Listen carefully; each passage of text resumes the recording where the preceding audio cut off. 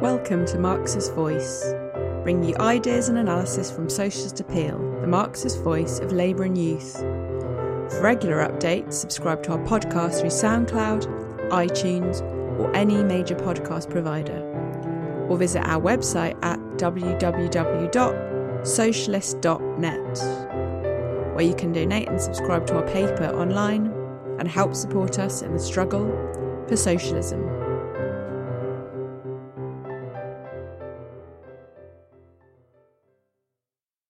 Well, comrades, the German philosopher Georg Wilhelm Friedrich Hegel was born in 1770 and died in 1831. And he was one of the greatest minds to have ever walked the earth. He had an encyclopedic knowledge within a vast array of fields of history, of science, and of course, about ideas.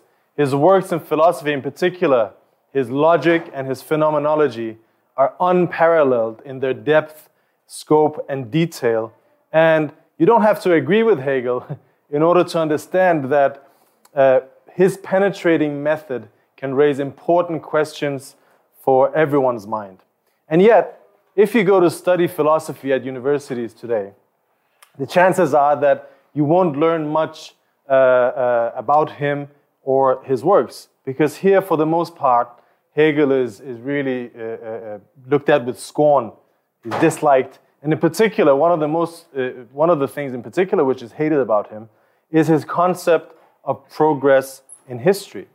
Now, according to Hegel, not all societies are equal and on the same level of development. Humanity, in other words, have come a long way from the early stages of small groups wandering the earth hundreds of thousands of years ago to the modern society that we have today. And most importantly for him, our ideas have developed. So according to Hegel, not all ideas are on the same level. But this so-called philosophy that's taught in academia today and in universities today, and this counts really for all the three main schools of philosophy today, the postmodernists, the positivists, and the analytical philosophy. They all take a sort of a moralistic attitude to the question of culture and ideas, because you see, we can't say that we can't call ideas bad or wrong, except, of course, if it's the ideas of Hegel and Marx, because that is a completely different thing. Those are old ideas. This is an old way of thinking, and we need to look at the world in a completely new way. And here you might stop up and say, wait a minute. We're just told that all our ideas are equal. There's no such thing as progress, i.e. nothing new is better than something old. And yet, we have to go looking for new ideas because the old ones are not good enough. Of course, this is complete nonsense. This is complete rubbish. And in reality, if there's one thing which defines Hegel more than any other philosopher, is his fierce opposition to this type of mental laziness. To say things, just blurt out things without thinking about the consequences or conclusions of what you're saying. And that's the method which is so rife in academia today. Now, according to Hegel, ideas can't just be called philosophy just because they're proclaimed. They have to be justified, or rather, they must be proven by their own intrinsic coherence. But the question is, how do we prove ideas? How do we prove the ideas on the basis of their coherence? Can't we just make up an idea ourselves and then claim that it proves itself by making up some other ideas? Well, not according to Hegel. Because what allowed Hegel's philosophy to advance far more than any other before him was the fact that he made the strongest case for the objectivity of knowledge. In other words, according to him, truth and knowledge are objective phenomena. They're independent of the individuals who think them. I can think whatever I want, but that doesn't make it true. I can think that I can fly, and then I go jump out of this window. Well, nothing will happen because I'll just fall onto the street. But so I certainly won't fly, won't I?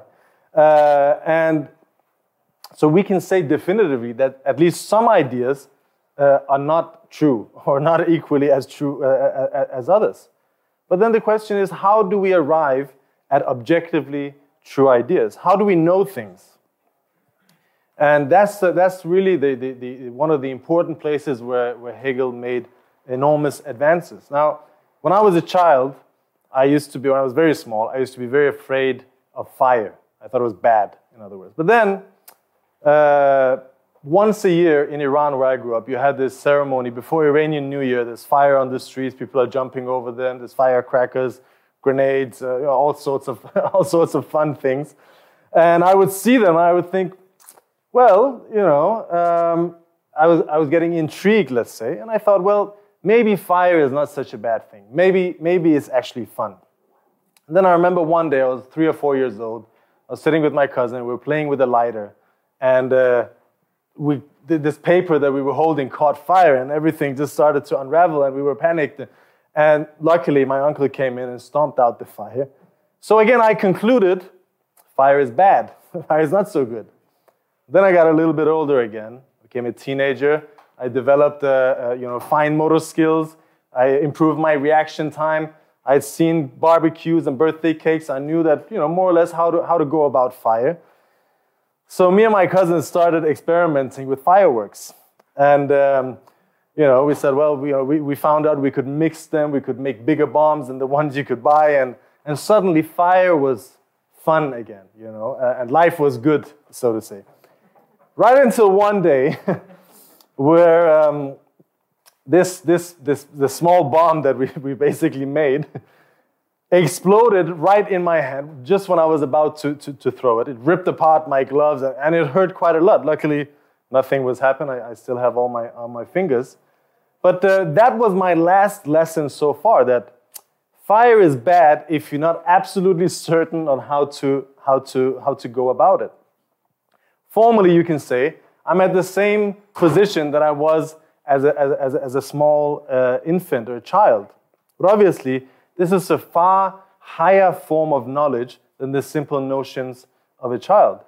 And yeah, this is a very simple anecdote, but I think it does show the general process of knowledge. The fact that by interacting with the objective world, we form general notions about it, which we then apply to the real world again when we go about our lives. And through trial and error, we move from lower to higher forms of knowledge. Now, Hegel recognized this process, not just in the individual, but in the history of knowledge as such, in the history of humanity. He didn't see himself as apart from the history of scientific thought, as if anyone at any time could just have come up with the same ideas of him, but it just so happened that it was him, because maybe he was such a genius or something. But for Hegel, the history of scientific thought was not a history of random ideas, disconnected and thought out by random and disconnected people. Rather, it was a process. It was a social process with its own lawfulness, leading from lower, more simple and primitive forms of knowledge to higher, more complex and more advanced forms of thought. And every stage of this development, you have new ideas coming in, which play an enormous role in developing our understanding of the world and our place in it. But at the same time, each advance, each set of ideas bring within it the seeds of its own downfall, so to say.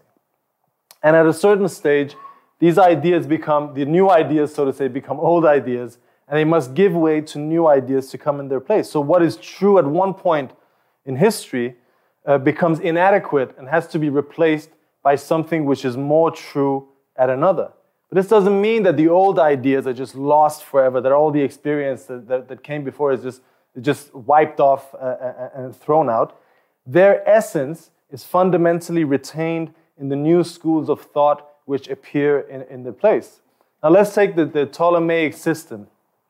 This is the old paradigm of the universe which said that the earth was the center of our universe. Now before Ptolemy, astronomy was not really a science. There was people developing astronomical theories, but this was kind of a secondary thing, as a part of other disciplines basically. But what Ptolemy did was that he gathered all of these fragmented pieces of theory into one great book of astronomical science. He basically synthesized all of the theories of his time, and this was a huge step forward for humanity. In essence, what he did was to establish astronomy as a specific field which could be systematically studied. And for 1,300 years, this was the basis of astronomy, essentially. And it was within this framework that you had the development of a vast array of theories, mathematical models, and so on, some of which are still relevant today within certain parameters.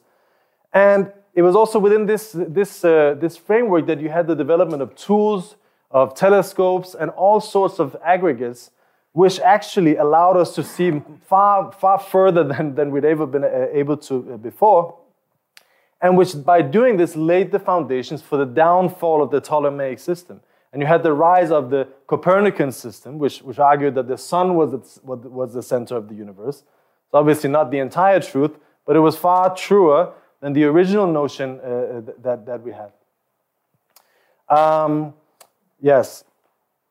And it was precisely because of the full development of the Ptolemaic system that it could be replaced by a higher form of scientific thought.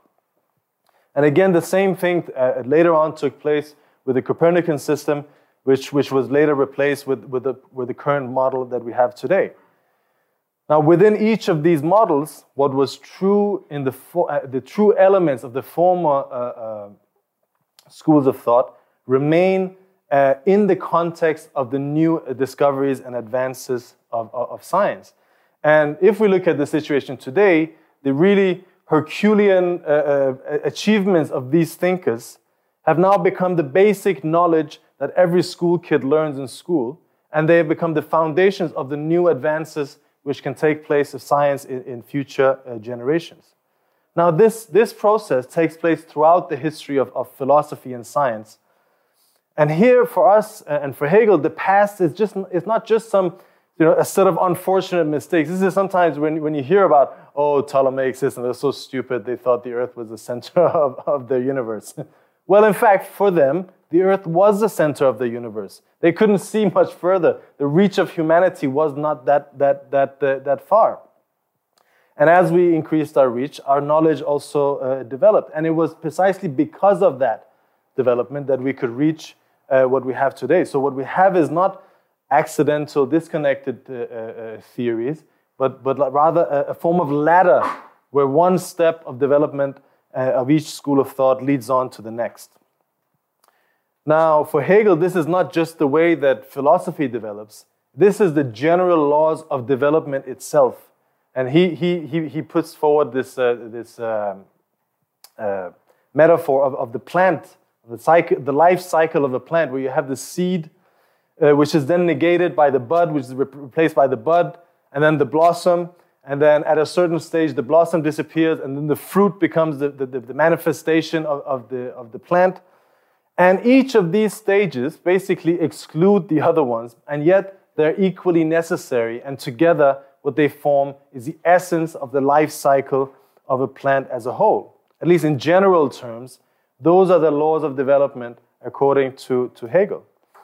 And going back to philosophy, Hegel believed that his philosophy was a culmination of all previous schools of thought. In fact, he derived his ideas from a systematic critique of all of the previous philosophies. And in this way, his doctrine was a revolutionary break, you can say, with everything that came before that. And at the same time, he meticulously tried to preserve everything that was true, the true kernel of all of those previous schools of thought. And it was in this process that Hegel found, the process of knowledge, in other words, that Hegel found the key to his system. Now, according to him, the process of knowledge, through this process of knowledge, through countless trials and errors, generation after generation, the human mind is molded by the objective laws of our reality. And therefore, Hegel believed that the scientific study of thought in itself, of thoughts and ideas in themselves, can give us an insight into the laws of nature as such. And this is a discovery that set Hegel apart from all of his contemporaries and the vast majority of philosophers who came before him. Because you see, up until Hegel's time, one of the main weaknesses of all of philosophy had been that most schools of thought put forward a very rigid and unbridgeable gap between the objective world out there, everything we see and can touch and so on, and sense, and the thoughts inside of our minds.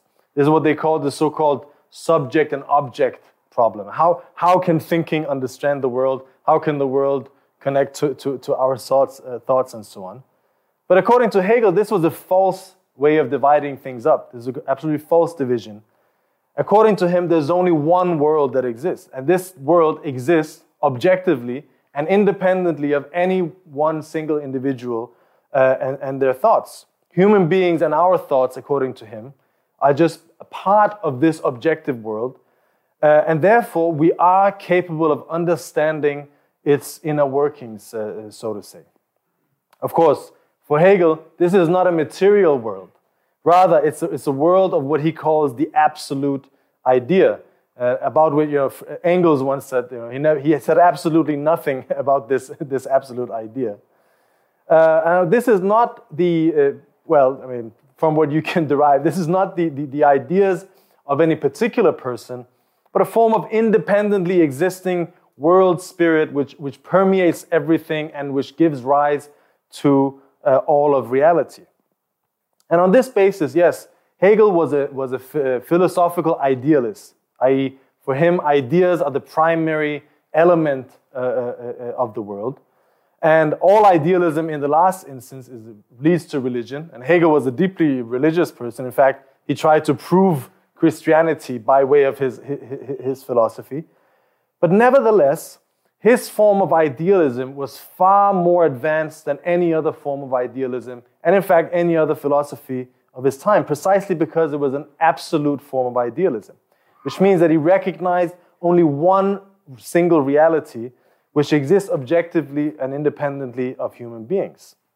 Now, this was nothing short of a revolution, really, because contrary to most of the philosophy of his time, which were often basically stale, mechanistic kind of doctrines which were conjured up and kind of dragged over the world, Hegel believed that true ideas and a true philosophy could not be conjured up, could not just be imagined, but it had to be discovered by way of patient and systematic investigation into the workings of thought itself. Now, he starts this investigation on a very, very simple basis of pure being, he calls it. He says, well, if we have to find out where to start, we have to say, what is it that we can attribute to everything? Well, that must be being. And the most general kind of elementary form of being can only be pure being, i.e. a being which is not defined in any way, which is not determined, it doesn't have any outer limit. We can't say, this chair or that thing, because that would exclude other things, essentially. So we can't put any limitations on it. It has to be pure being. And if we try to think about it, such a being does not exist. There's no such thing as pure being. Nothing exists without determinations, without boundaries, without being divided from other things. Therefore, in this pure shape, being becomes nothing. Because there's nothing that kind of distinguishes this form of being from nothing. There's actually nothing we can attribute it to. But this is not just some empty form of nothingness. We can definitely say that it's not pure being. And therefore, what you have, just to cut it very short, what you have is pure being becoming nothing, and nothing becoming a pure being again. And here you have, therefore, a new category of becoming, of change, essentially, which encompasses both of these categories of being and nothing in itself. And what Hegel is trying to paint here is the fundamental principles of dialectics.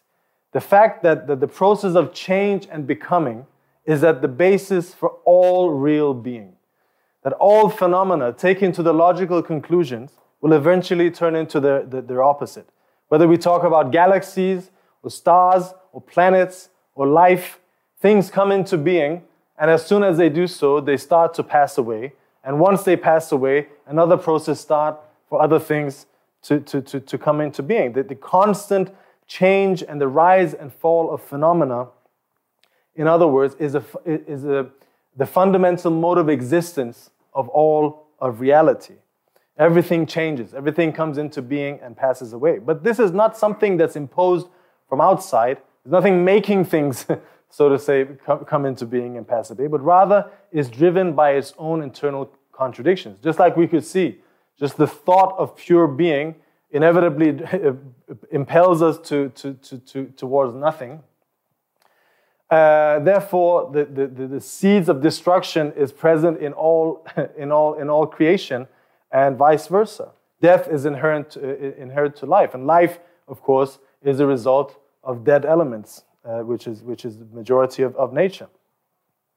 However, this change is not a gradual change necessarily. What we have, in other words, are periods of accumulation of contradictions, which at a certain point give way to a rapid acceleration and a qualitative change. When we have a fetus grows very steadily and slowly for 9 months in the womb, and then at some point it has to come out. And the other way, you can have a long period of a declining health, but at a certain stage, death comes and hits rapidly. Or if you look at society, you can have long periods of accumulation of rage and anger due to the undermining of the living conditions of ordinary people, and nothing seems to happen on the surface. Everyone thinks, people are too selfish, they don't want to do anything. And suddenly you can have a situation like we see in Sudan today, 3 years of nothing happening, and one kind of change makes the whole thing explode. Any other revolution, essentially, is driven by the same fundamental principles. Now, these are not the explicit conclusions that Hegel drew, but it's not difficult to see the enormous revolutionary implications that his ideas could have. Now, these principles that Hegel developed, he did so on the basis, as I said, on a systematic investigation of the laws of scientific thinking, which for him reflects the laws of the world as such. And in fact, according to him, this mode of thinking, this mode of investigation, it comes very naturally and instinctively to all human being. But just like before, when we talked about the progress in philosophy, both today and at his time, there are those who object very vehemently against these ideas of Hegel. According to the empiricist school, which at that time was a very primitive form of materialism, which existed at Hegel's time. And today we have the positivists, who are also a form of empiricists. Now they say that there's no point in such investigations. They believed, and they believe essentially today, that truth can only come about via sense experience. In other words, in observing the world. And that might be true to a certain point, but however, they also maintain that there's nothing beyond the immediate appearance of the things that we see. And that therefore an investigation into the world is not going to lead us to any form of more general notions about the reality that we live in. Now, the famous example of this is that if we see 1 million white swans, we cannot deduce on that basis that the next one we see is also going to be swans, is also going to be white. Of course, apparently there are some black swans in Australia. But they say that there's no lawfulness in nature. There's no general underlying currents forming nature as we know it. And therefore we better leave it alone. Of course, Hegel then objects and says, well, if that's the case, then we cannot utter a single word, because every single word that we use is a generalization. If I say me, there's a generalization of myself, not the person I am right here this moment, but me as I've always been and developed up until now and probably into the future. And even if we say a swan, we don't refer to any particular swan. We refer to the concept of swans, whether they're black or white. And we have a certain notion of the lawfulness of what that entails, and we expect that to be the same in other phenomena that we see and recognize as swans. In our daily lives, everywhere we go and everything we see, we meet an infinite amount of phenomena every single moment. And whether we want it or not, at every single point, our minds are hard at work trying to understand the fundamental principles behind these things, the deeper nature and the causes of the things that we see. Even the most banal things, you can say, about making food. You need to have a basic understanding of the general properties of the ingredients you put in, whether it's carrots or whatever, or salt, and how much of what you should put in or not, in order to benefit our aims, in other words. And the bigger our aims, the more important it is to understand the universal principles which underlie our world. When we start our investigation into this world, things just seem appear just very immediate.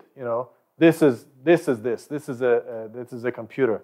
That's Jack. That's the window. That's the moon. But if you think about it, that's not a sufficient explanation. If you really think about any of these things, it's not really sufficient to give us an understanding of what this entails.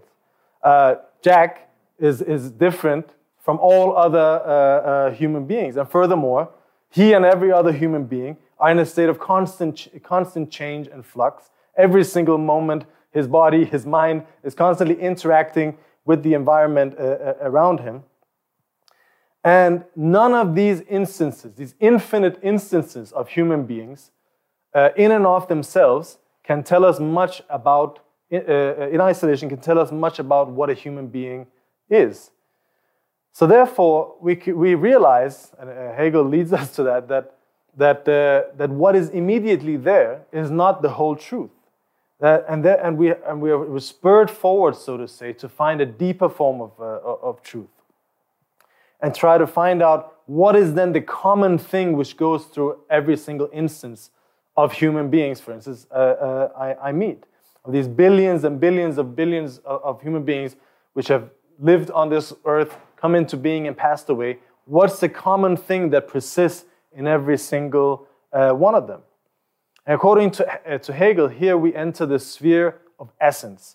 Now, what do we mean by essence? Are we talking about some magical potion that can be extracted from people, something existing independently, like a soul that's then implemented into other things? Well, the ancient Greek philosopher Plato was of this opinion. According to him, there was a realm different than our realm, more real than our realm, in which there were these archetypes, these universal archetypes or ideas, as he called them, of different phenomena. There would be something for a human and a table and all of these things that we have general words for. And then the individual phenomena that we meet in our lives today would just be crude, bad carbon copies, essentially, of these archetypes. But then, this is a very problematic thing, because how can one archetypal human account for all of these different human beings, or all of the instances of the lives of these? Would there be an archetype for a 1 minute old baby, and a 1 minute and 1 second old baby, and a 1 year and 1 minute and 1 year? You can go on and on. There will be a very crowded kind of other worlds, so to say. And would there be archetypal forms for Aristotle and Socrates and Jack and every other human being that's ever existed? Sorry, he can take it. Don't worry, he's got thick skin. The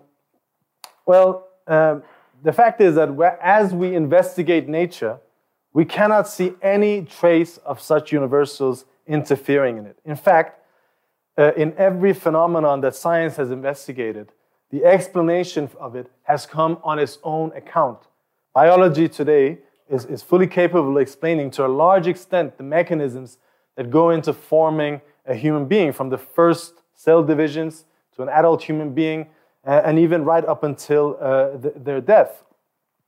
And we can see that the basis for human development is not some outer force that's interfering and kind of molding us, but it's the inner contradictions of the cells and the body of human beings and human society itself that forms us biologically, socially, and so on. And it's this constant interplay with the environment and with itself that every phenomenon basically develops, comes into being, and goes out of it. So what we and Hegel call essence, in other words, is merely the sum total of the relations of different phenomena in their interaction, which then give rise to simple principles, in other words, laws, which determine the development of different things. The hydrogen atom, for instance, due to its composition, has a positive charge. The oxygen atom has a negative charge, more or less twice the strength of the hydrogen. And therefore, two hydrogen atoms can bond with one oxygen atom to form a water molecule. The law of water in this manner is not something superimposed, but it's the result of the inner contradictions of the atoms themselves. The essence of phenomena, in other words, is not something separate from them, but it's a part of them and is a sum total of their relations. And the laws which come out of this, the principles behind the development of these contradictions, those are the laws that philosophy must set itself about to uncover at the most general level. However, of course, there's a problem here. As I explained before, Hegel is an idealist. For him, all of these things are a reflection in the final analysis of this world spirit, the absolute idea that is essentially God, which underlies the whole of our reality, the reality that we experience. The problem is that Hegel here falls in the same trap as the people that he was criticizing. This man who is so opposed to schematicism, of dragging something on top of reality, has essentially created the biggest and most convoluted schema of them all. Because if we look at the nature and reality, where is this world spirit? Where is any trace of this world spirit or of this absolute idea? There's nowhere to be seen. And the problem, of course, is that Hegel actually anticipated the greatest revolutions in science that took place in the 19th century, all of which would show that dialectics are not the laws of some mystical element, some mystical creature, but the essential laws of nature itself. Yes, and that is, and that is the fundamental difference between Marxism and Hegelianism. That we are philosophical materialists, which means that for us there's only one world, and in that we absolutely agree with Hegel. But this is not the world of God or spirit or idea. This is the sensible, material world that we live in and we experience every single day. In other words, is nature, and there's nothing beyond this nature. In other words, nature is absolute, and nature is fundamentally lawful in itself. Whereas for Hegel, objective ideas, ideas were the formative principles of nature. We believe that nature is in itself self-organizing. Human beings are material beings, and our thoughts and our ideas are just reflections of the material world that we engage with and that we interact with. The task of philosophy for Marxists is not to conjure up a schema or law of reality and then drag it, kind of extrapolate it on top of it, but it's to uncover these laws by investigating nature and society as itself with an uncompromising materialist outlook. And in this sense, we can say that philosophy really ends with Hegel, and that Marxism, which picks up from where Hegel left, is not a philosophy in the classical sense of it. It's not a fixed schema. It's not a good idea or a genius idea or an educated guess that we try to drag on to the world. It's a method of viewing the world and our society and a tool to discover its inner lawfulness in order to assist humanity in reaching the goals and aims that it set itself. But this doesn't mean that we discard Hegel, that we just throw him out into the dustbin and say, oh, it doesn't matter, he got it all wrong. Or the many, many great philosophers who came before him. We don't claim that we somehow found this magical formula that was just happened to be lost, and no one just happened to think of it until Marx and Engels did for thousands of years. And just like Hegel, we don't see the rise and fall of ideas, the history of ideas, as a random process, but we see it as a continuous process of generation upon generation, moving from lower to higher forms of thought in a progressive approximation to the truth about the laws of nature and the world that we live in. We see Marxism as the condensed expression, as an expression of the condensed experience of the whole of mankind itself. And we put ourselves emphatically after a long line of thinkers going from the ancient Greeks, Socrates, Aristotle, the French materialists, Hegel, and so on. All of these, they form our heritage. And while we're not blind to their shortcomings, we must defend them and the treasure trove of ideas that they left us from all of these attacks that we see in academia, coming from those, the defenders of the established order, so to say, as a means to promote ignorance and regression. And I'll end it there. Thank you very much.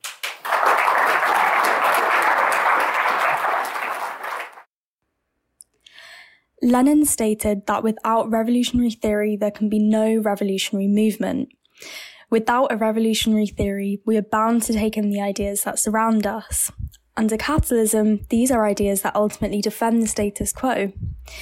In Well-Read's upcoming book on the history of philosophy, Alan Woods looks at the development of philosophical thinking from the ancient Greeks all the way through to Marx and Engels, who brought together the best of previous thinking to produce the Marxist philosophical outlook, which looks at the real material world, not as a static, immovable reality, but one that is constantly changing and moving according to laws that can be discovered. Through this, we can learn how philosophy becomes an indispensable tool in the struggle for the revolutionary transformation of society. Pre-order your copy now at www.marxist.com/HOP.